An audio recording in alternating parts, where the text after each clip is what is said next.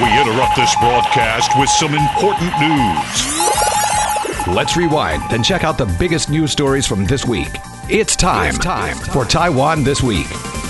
Good evening and welcome to Taiwan This Week with me, your host Gavin Phipps. And I'm joined on the telephone today by regular commentator Brian Hugh. Thanks for having me. And from Taichung by Donovan Smith. And it's great to be back.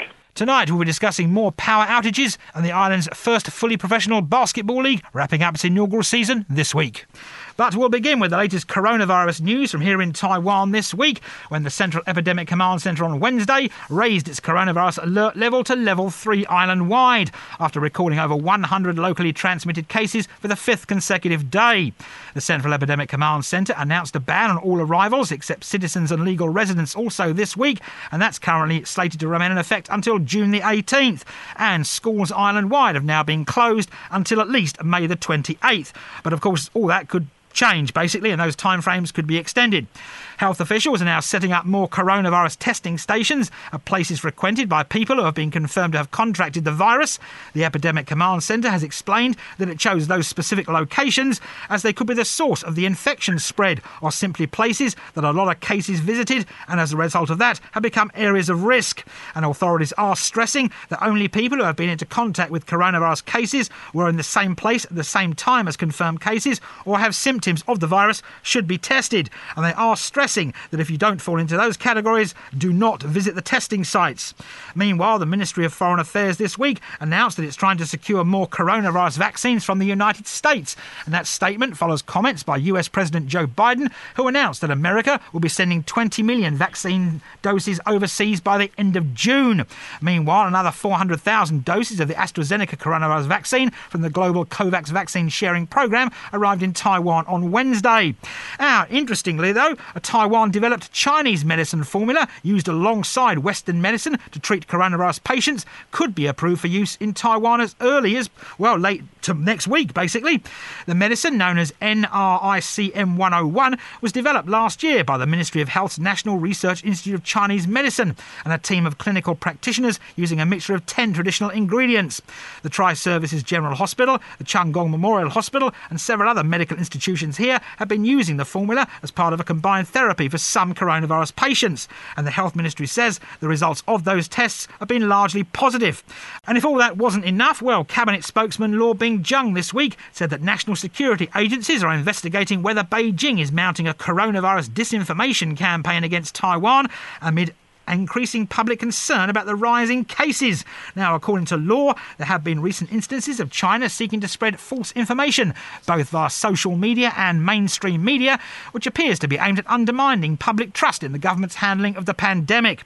Examples of the disinformation include articles calling on local government heads to directly contact Chinese officials to secure vaccines. And reports on social media have included exaggerating the number of confirmed cases and claims that the disinfectant being used in areas considered to be coronavirus hotspots is highly toxic. And while people here have taken to wearing face masks over the past year, officials are saying that hundreds of people island-wide are facing fines for flouting the not wearing face masks in public rule since the level 3 coronavirus alert was introduced this week.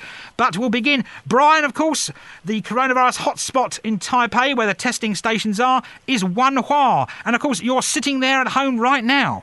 That's right. And so I am actually sitting right across from the block where all the tea parlors where this infection, this outbreak is believed to have begun, are actually. And so every morning, actually, just from my window, I can see the testing site at Bopilao. Usually there's quite a line before 8 a.m. And then once the testing site actually opens, the line quickly disappears. And so it's been quite an interesting few days. I mean, I've seen, for example, the disinfections just announced at night through loudspeakers saying that the next day there's going to be disinfection of the entire area of Wanhua being carried out. And so it's been an interesting time to be here. There's particular concern about, for example, just the sex worker population. Many are migrant workers, some illegal. As a result, people may not be willing to come forward about their travel history, where they have been, or they're working. Similarly, there is a sizable homeless population. Wanhua is believed to have the majority of the homeless population in Taipei. As a result, homeless population is perhaps not always aware of what's going on in terms of disease prevention. Oftentimes, they don't have masks, or they don't like to wear masks. It's hard to maintain hygiene. And so there have been local efforts to distribute masks to them as well as food. But there's also concern then that the city government's action could actually have a negative effect on these vulnerable populations. And so for now, I'm not traveling anywhere. I think it's better to stay in Wanhua, which is part of the reason why, of course, I'm sitting at home here today and not in the studio. But it's just also unusual because this is an area that has been oftentimes not particularly covered or focused in on in coverage of Taipei. It's generally thought to be the area that's been sort of left behind by development, yet this is now in the center of public attention. And so this has been kind of an odd reversal in the past days. I mean, are you going outside? Not at all. I'm trying to stay at home primarily. There are enough businesses still operating that, for example, I could do takeout if I need food. I'm doing that, or I'm doing ordering Uber Eats and so forth. Right. And so I think it's pretty good to avoid travel for now. Right. What about the testing stations? Because they've been saying that if you live in the area where the outbreak has been centred, you should go and get tested. And if you don't get tested. But obviously you live across the road. So do you consider yourself someone that shouldn't get tested? Yeah, I mean, they're emphasizing that it should be reserved for people that have symptoms. Though COVID-19 can be spread asymptomatically without any evident symptoms, because of lack of capacity currently, they're prioritizing people that do have symptoms. And so there's also another risk that if you do go to these testing sites, you could perhaps end up contracting COVID-19 from someone that is also there. The rates of infection have dropped at testing sites in past days. Originally, at its peak, it was around 11%. Now it's dropped to around 4.1% as of yesterday. And they were talking about just, for example, out of every 28 or so people, there might be like 8 that were positive. And again, just there was concern that because people were lining up in the mornings, there would be crowds, and this would make it easy for COVID-19 to spread. There was a recent case in the past few days, for example, of a reporter that actually ended up becoming COVID positive because she was conducting interviews at these tea parlors. And so I'm trying to avoid that, just to stay in the comfort of my own home for now. Well, first of all, Brian, take care. Obviously, you're in a dangerous hotspot. I'm actually here in Taichung, where we've had less than 10 cases in this outbreak. We did have a big outbreak just south of us in Zhanghua, where a woman who was dubbed the Grape Mother visited Wanhua and then came down back to Zhanghua, attended a wedding party, and that led to an outbreak which is heading on 60 people now. It's 50-some-odd people. But at this point right now, the view here from central Taiwan is we're doing fairly well. If you look at the case counts that are coming out, they're still primarily in Taipei, New Taipei, bleeding in a little bit into Keelung and Taoyuan. Outside of the outbreak in Zhanghua, generally speaking, Taichung has had less than 10 cases, and Nantou has had none. So central Taiwan, actually, things are looking still reasonably well contained. Now, in the Great Mother outbreak down here, over 1,300 people were tested as a result of contact with this one individual who visited Wanhua, and so they've been on it pretty quickly. Now, there was a swift up. There was a big boost. It went up to 22 pretty quickly. Then there was a single day where 28 people were added. And then yesterday there was only 6. And I think that has a lot to do with, because they did the contact tracing and all the people who attended the wedding party and all of that, they did all the testing and largely caught most of the people who were sick, who had been infected from that outbreak, in a single day. So it jumped from 22 to 50 in a single day, and then the next day there was 6. So I'm a little bit hopeful that today the number won't increase by much in Zhanghua or in Taichung. And Brian, what about this disinformation from China and people on the interweb and on social media basically putting false information out there? Do you think that's a major concern for the government? That's a question. I think particularly among elderly groups, they are quite vulnerable to disinformation. I think right now, too, because there is chaos, people are just kind of grasping for straws sometimes. And so people do look on the internet for sorts of information. And sometimes it actually does surprise me what is out there and how widely it gets circulated. For example, just tips on mask wearing, that you'll have these widely shared tips shared, for example, even among my family friend group. And this actually turns out to be misinformation or disinformation. This is not how you correctly wear a medical mask, for example. Regarding China, I think there's a lot of pressure points that China can apply here. For example, with regards to vaccines, the fact that China's offering access to vaccines if you comply with their political will, or they will threaten to cut off your access to Chinese vaccines if you do not. Similarly, China is alleging the Tsai administration is hiding the real numbers for COVID-19, which this has been a repeating theme of Chinese information over the pandemic so far. I think that if the Tsai administration is able to act quickly and prevent these so-called infodemics from becoming widely spread enough, it can be dealt with. I think that just so long as central channels for communication are maintained, this can be dealt with. But I think actually what's more hard to deal with is misinformation that's not of Chinese origin, just from people panicked on the internet and they just spread news in panic, thinking that this is real, or because they're just very fearful at present and that makes them much more susceptible to misinformation. And so this is harder to deal with. And I think that centralizing the channels for information distribution, such as having these daily press conferences or having a line account in which you're issuing information about the developing situation, is very helpful. But at the same time, there's always going to be these people that are disbelieving of the government and believe these random pictures they see online of, for example, just text paired with an image, because sometimes people believe what they want to believe rather than what is actually going on, I think. Yeah, I think Brian's right. I think actually while China does have a lot that they can do to try and disrupt the situation, and they have a history of doing this, of course. And if you look on the Global Times, of course, they're promoting the line that the COVID outbreak is the fault of the DPP, essentially. But fundamentally, it is, and I agree with Brian that this is primarily the local spread. It's the local people panicking. It's the local people that is a little bit harder to control. You can kind of predict what's going to come out of China, and a lot of it sort of has their fingerprints all over it.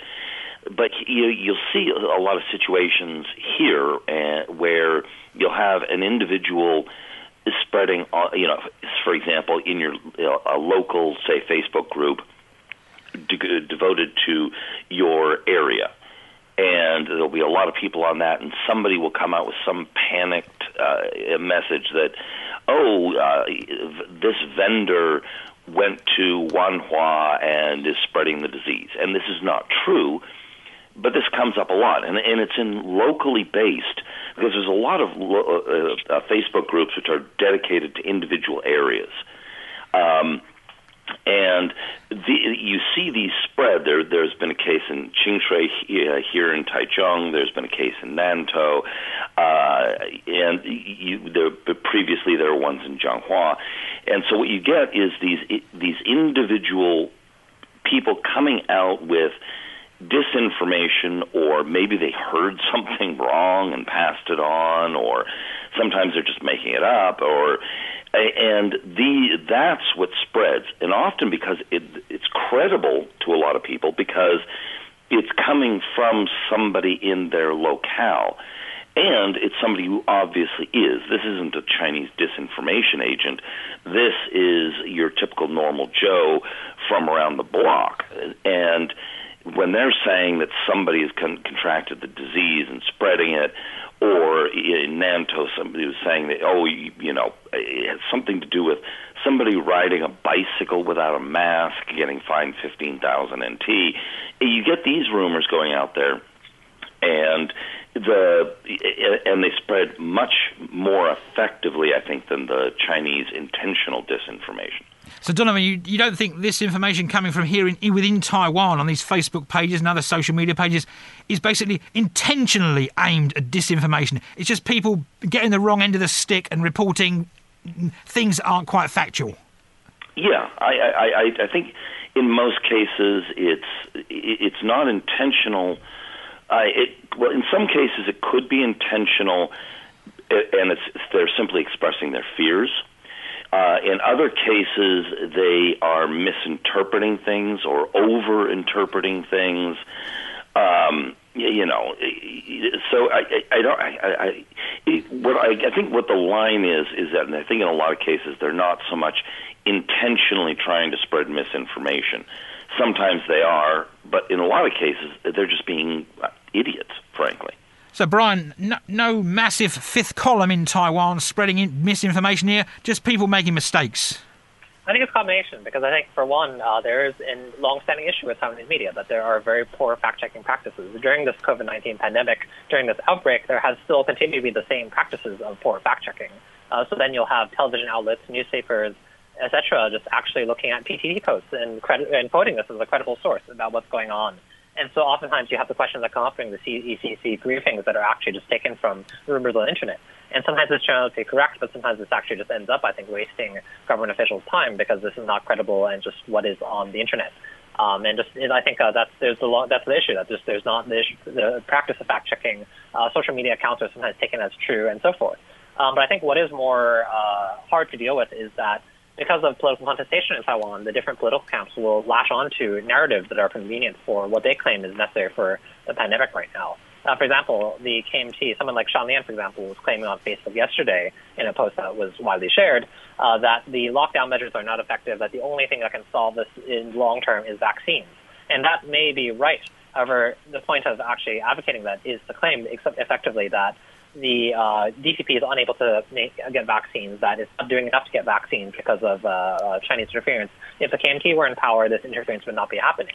And so then, for example, in the New York Times even, you'll have a medical expert quoted from a university in Taichung that's advocating for lockdowns of Wanhua currently at this late stage of the pandemic, in which, for example, there are now more cases coming out of New Taipei daily oftentimes than Wanhua. For example, yesterday, there's the same number as in Zhonghe as in Wanhua. And so it's quite a bit late to do that. And this is, I think, more just a means to attack the DPP, claiming that you need to have quick, effective measures such as lockdown, rather than an actual sane medical advice about what is possible to do at this stage in the game. And so I think this is the kind of thing that is harder to deal with and people need to be careful of. And talking of people being careful, Donovan, of course, face mask violations. Have you seen many people in Taichung not wearing face masks? No, actually. I've seen a couple of people inside my building complex, but leaving my building complex, no. Everybody's been wearing a face mask. People have been complying with, writing out the little forms using the QR codes when you go into the 7-Eleven. But the good news is it seems like everybody is very compliant, but nobody's panicking. And that's the sense that I'm getting in this area is that most people are kind of in a we should do this just in case, rather than they're filled with fear or panic. But they're all, walking out in the streets, it's been days since I've seen somebody outside without a face mask. And of course, the maximum fine, Donovan, for not wearing a face mask outside is 15,000 NT. Do you think this is enough, or do you think maybe it should be slightly more? Well, it's a range, actually, from 3,000 to 15,000. And I think it really needs to, I think that a judge should be, I think that that's a reasonable amount for your average person.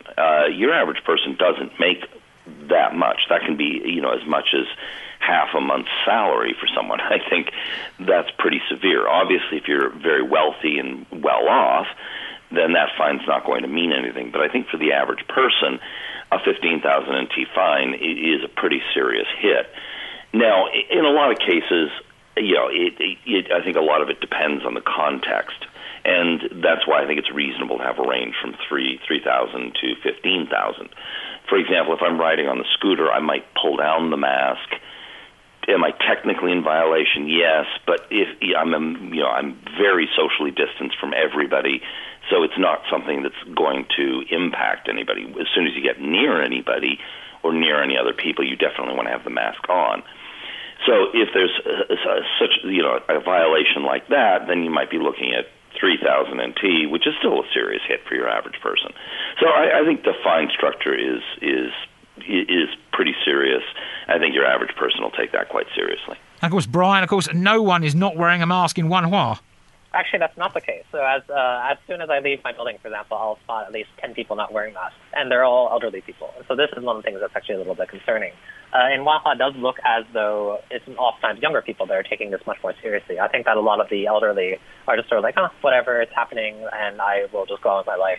Wanhua is known for being a little chaotic sometimes. We have a lot of people crossing on red lights, just moving into traffic without even bothering to look at the cars. And so forth. And just you'll hear fights, for example, from where I'm living and that sort of thing, because of living across from these tea parlors in which there's also some gang activity. And so I think particularly a lot of the elderly people are still out there smoking and chewing betel nut and so forth. For example, my building, although there's signs saying not to smoke indoors, there's constant smoking indoors and there's smell of smoke everywhere. And when I go outside, I see all these older people smoking or chewing betel nut and so forth. So that's concerning, and I'm not sure that there's actually the ability to find that many people. And so there have been thousands of cases of this so far in which people are fined by the police, but sometimes I'm not sure this has a deterrent effect. It's actually too widespread to enforce in that sense. But I think in terms of that, Taiwan does have this very tabloidy culture of having all this dash cam footage and people doing bad behavior and just making it way into the news.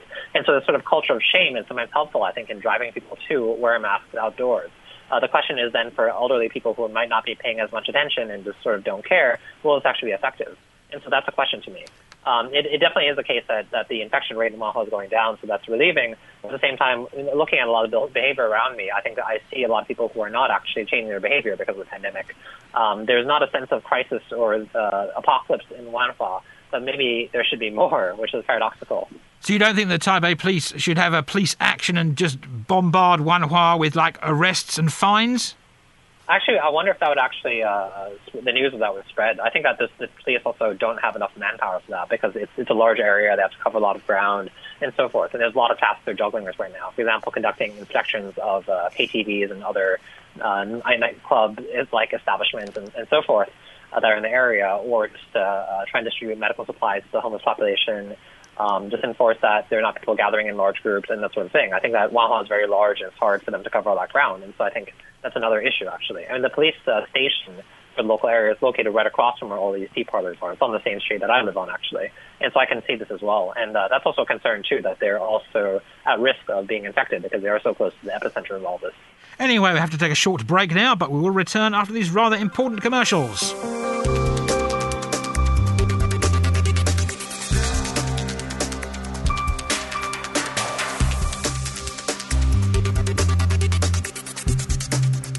Welcome back to Taiwan This Week, and we talked about a sudden power outage last Friday, the day after it occurred, but there was another one this Monday, which, needless to say, didn't boost public faith in the state generator Taipower, nor did it help the government in promoting its energy policies, especially with a referendum on whether to start the fourth nuclear power plant on the cards and pending in August. Now, speaking the day after the latest power outage, the Cabinet announced that Premier Su Jing-chung had ordered Economics Minister Wang Meihua to review the island's electricity supply, scheduled system repairs and emergency response measures. The minister was also given the Economics Minister a week to submit a planned improvement package. Now, President Tsai Ing-wen, meanwhile, took to her Facebook page to say she was extremely sorry for the outages, and she went on to say that Taipower must thoroughly investigate and report to the public on the causes of the two power outages, as well as the current status of the island's power supply. Although Taipower has said that Monday's power outage was initiated due to a surge in electricity demand, the company has been a bit sketchy about providing any specific information on what caused that surge or how big it was.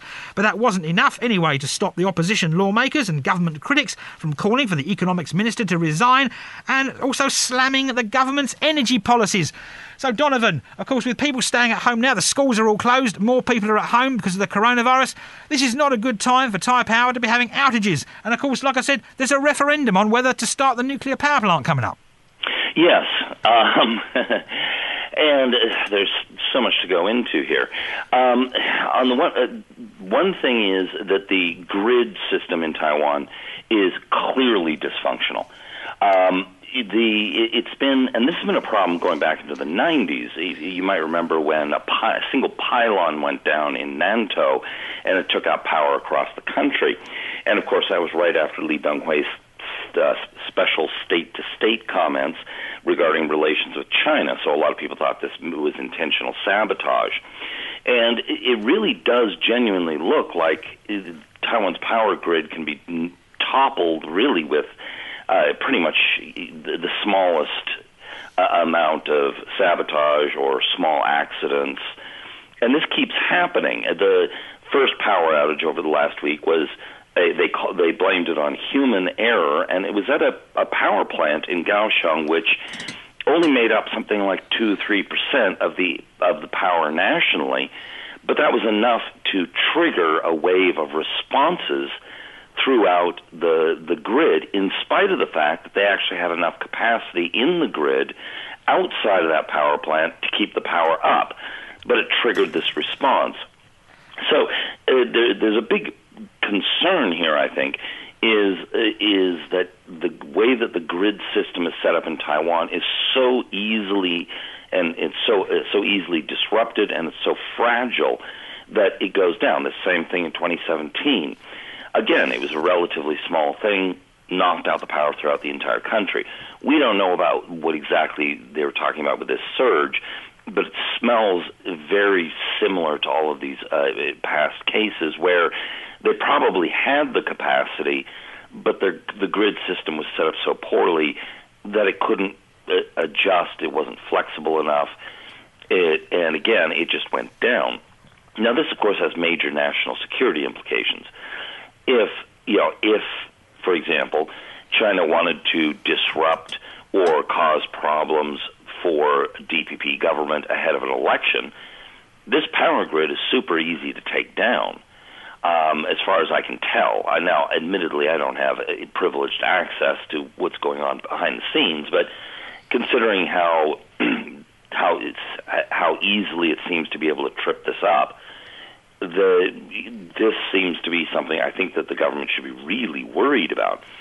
And what even compounding my worry is they said that they wanted Taipower to come up with a report in a week on how to fix this. This doesn't sound like something that could be easily planned out in just 1 week.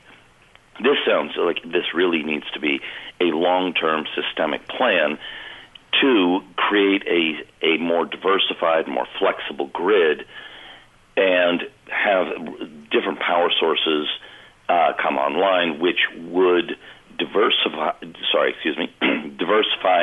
and allow the grid to be able to adapt to changing circumstances. And if you have a diversified series of power sources, and you have a local control in different areas that's loosely connected rather than absolutely or rigidly connected to the rest of the grid, you might be able to adjust local circumstances in such a way that the entire system wouldn't collapse. So I've called for that. Some other people have been calling for that. And the good news is that these alternative sources, not necessarily the flexibility of the grid, these alternative sources are starting to come online. We're starting to see larger solar arrays. We're starting to see offshore wind is finally starting to be connected to the grid off of Zhanghua, and that is huge. They want to have 5.5 gigawatt hours by 2025 and 15 by 2035, which is nearly 3 times the capacity of the Taichung power plant, which is huge. Now, admittedly, offshore wind, that's ultimate capacity. That's not actually how much power you're going to actually get, because, of course, the wind sometimes doesn't blow. But the point being is that if they do get up to the 5.5, the 10, and the 15 of that will eventually be, even when the wind is not blowing very strong, it will be bigger than the Taichung power plant. So, and those wind turbines, there's a whole bunch of them. It's very difficult to if they plan their grid well, if one of those goes down, that doesn't disrupt the power. Any single one of those wind turbines, you'd have to remove maybe a transmission line or something in the grid itself to bring that all offline. So the question is, will they be planning the grid when they integrate in all of these different new sources of power in such a way that it is very, very hard to disrupt, and something that happens in Kaohsiung shouldn't be turning off the power in Taoyuan. And all these different sources of power should be able to remain online and not all cut off because of one accident in one small locale, in one small power source, in one location. So hopefully they will rebuild the grid in such a way or restructure it in such a way that this kind of thing won't happen going forward. So, Brian, Donovan, sounds like Donovan Bryan is looking for a job at Taipower. Yeah, so I think this does not add to Taipower's reputation in the sense that Taipower has a frequent history of mismanagement. And so this is another one of the things that Taipower is criticized for. And so this is a case in which something that happened in one locality in Taiwan affected everybody. There are some things that worked as were needed. For example, that power reserved for government buildings, the military, hospitals, and the transportation network. But it's having these sudden power outages affecting the entire country. This is a very bad electorally for the Tsai administration.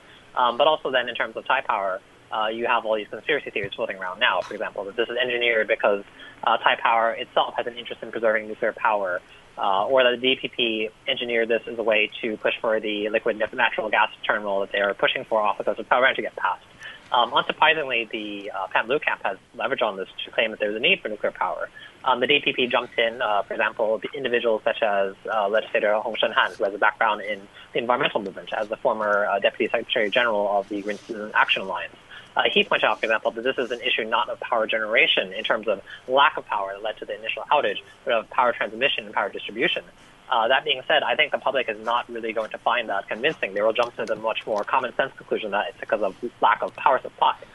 Someone such as Huang Shuqiu, the convener of the current referendum on nuclear power, who is, despite claiming the DPP's opposition to nuclear energy is not scientific, is oftentimes not very scientific himself, most infamously claiming that every household in Taiwan should have a bottle of nuclear waste in their houses to equally share the burden of nuclear waste.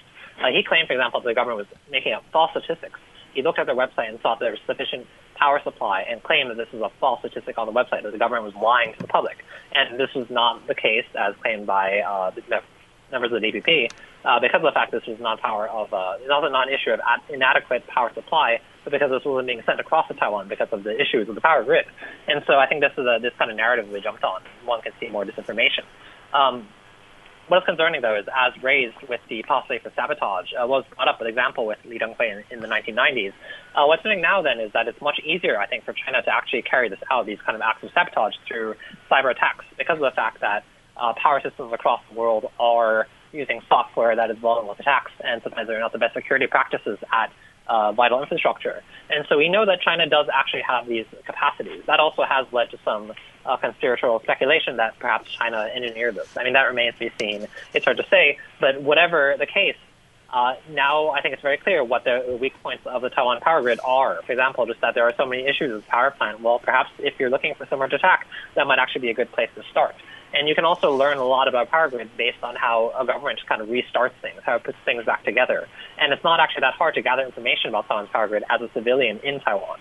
And so that information, I would assume, China does actually have. And so this raises a number of national security concerns as well, in addition to, for example, that it affects the residents of Taiwan, or that there's a potential spook manufacturing away from Taiwan because of these frequent power outages, particularly with attention on Taiwan and its increased on Taiwan's centrality to global semiconductor manufacturing. This is being seen to Taiwan's benefit in that the world is reliant on Taiwan, and so this disincentivizes China from attacking Taiwan because it itself is reliant on Taiwanese manufacturing. But if these companies start getting spooked and decide to move elsewhere, to move out of Taiwan, then this removes this advantage Taiwan has, perhaps staving off actually a possible Chinese invasion. And so I think this issue actually touches on a lot of sectors. It is a very deeply rooted issue in Taiwan society. And on that rather ominous note, before we go this week, the island's first fully professional basketball league wrapped up its inaugural season on Tuesday after only 4 games were played in the finals due to the domestic coronavirus concerns, and the Taipei Fubon Braves were crowned Plus League champions, with the league saying it opted to declare the Braves the winners after discussions with both teams based on concerns it will be extremely difficult to hold the remaining games amid the current coronavirus climate. And I spoke with Plus League broadcaster Ryan Chen about the season, the fans, the games and the league's future. Good evening, Ryan. Good evening, Gavin. So the Plus League has wrapped up its season, albeit prematurely, and of course it got a lot of fans going to the stadiums, which I think might have surprised many people. Well, maybe, but there are a number of signs that we thought were working in our favor. The 3 ingredients I kind of thought of was, first, that there's home and away teams for the first time in Taiwan basketball history, so teams represent their own city. Number 2, there's a lot of golden era players who are actually back in Taiwan after spending the prime of their careers abroad. We're talking about guys like Amingo Yang Jingming, we're talking about Zheng Wenjing, or maybe like Wesley Wu Daihao, or especially Beast Lin Zijie on the Braves. Now, the third thing is that our boss, Charles Chen, is a social media icon in Taiwan, and he knows what grabs people's attention. So those were all factors that we thought were really working in our favor and got the Plus League going. I mean, what was the average fan turnout at the stadiums? Was it about 7,000, 8,000? Well, it's not quite that high. I did the math, and if you bring it all together, it's about 5,577 fans per game. That's all the stadium capacity combined and all the fans coming in. So it works out to be, well, actually, it does work out to be 83% of our stadium capacity, which is pretty solid. Now, granted, we've only played on the weekends, so in the future, building off into playing weekday games will be another challenge. Ryan, what about the fan reaction at the stadiums? It's been very supportive. The teams have all figured out their own ways to sell their teams, especially to the local fan base. And so generally we found that the fan base has become attracted to their home teams, and there's also made the league pretty popular itself. There were some rough patches. There's, of course, officiating mistakes. Officials are humans too. And we found that the bylaws of the league aren't that complete. So there's a fair amount of criticism of our league, but frankly, it's been pretty overwhelming what fans had to say and how thankful they are that they have professional basketball to watch here on the island. And did you see a lot of the fans that attended the games coming from the cities where the teams are based, or did you get sort of a Taipei fan maybe liking the Hsinchu Lioners or somewhere? Well, there's a number of crossovers. There's definitely a strong amount of stickiness within each region and territory that the teams represent themselves. And there's a fair bit of traveling toward the end of the season. We found that when the competition was getting tight, things were heading towards the playoffs, the fans were traveling to the different cities to cheer on their own team. So that also helps. That helps everybody when you have away fans as well, supporting your team everywhere and boosting attendance numbers all over the place. And what about the quality of the teams and the games? Well, the number one team of the league is the Taipei Foohong Braves. They won 19 out of 24 games this season, but the competition ended up being very tight in the end. The Formosa Taishin Dreamers, the Taoyuan Pilots, and the Hsinchu Jeko Lioneers all ended up with, the first two teams with 10 wins and the Lioneers with 9 wins, and so that was the competition for the two other spots in the playoffs. So in the end, down the stretch, it was pretty good. Now, every team had their ups and downs, even in this short season. So fans had different times where they were down on their teams, but there was also times that they could have been, on a good run and cheering for themselves. Now, it'll be interesting going forward because every team has, we mentioned their veterans, and every team has their standout rookies. Now, we're looking forward to those younger guys working into their primes and really going into what we call Zhongsen Dai, like those guys in the prime of their career. They don't have a lot of those in the Plus League right now. Right. And, of course, what about international players? Well, those are in flux all the time because import players are looking for the best opportunities for themselves, rightfully so. But we saw a very good quality of them across the board. The headliners from the past include guys like Anthony Tucker, who was an MVP of leagues across Asia. We have guys like Willie Warren, who made a name in the CBA, and some guys emerged too, like Davon Reed is an NBA hopeful, and he did a great job for the Pilots when he was there. We saw Brendan Dawson really shine with the Lioneers and lead them toward the end of the season. Paired up with a guy like Hashim Thabit, Defensive Player of the Year, which is pretty awesome. Looking across, you also got incredible athleticism and like Jaron Young and Kadeem Jack, who can dunk everything, those two guys. Or you have guys like Zaitsev, who is really tall as well, but also very sound defensively and flows well with the Braves. Well, those are some notable international, or I guess import players we call them, in our eyes, international players. Right. Are there limits to the number of import players a team can have? Yeah, the Plus League set the number of import players at 2 per team, the idea being that they wanted the domestic players to get their chance to shine.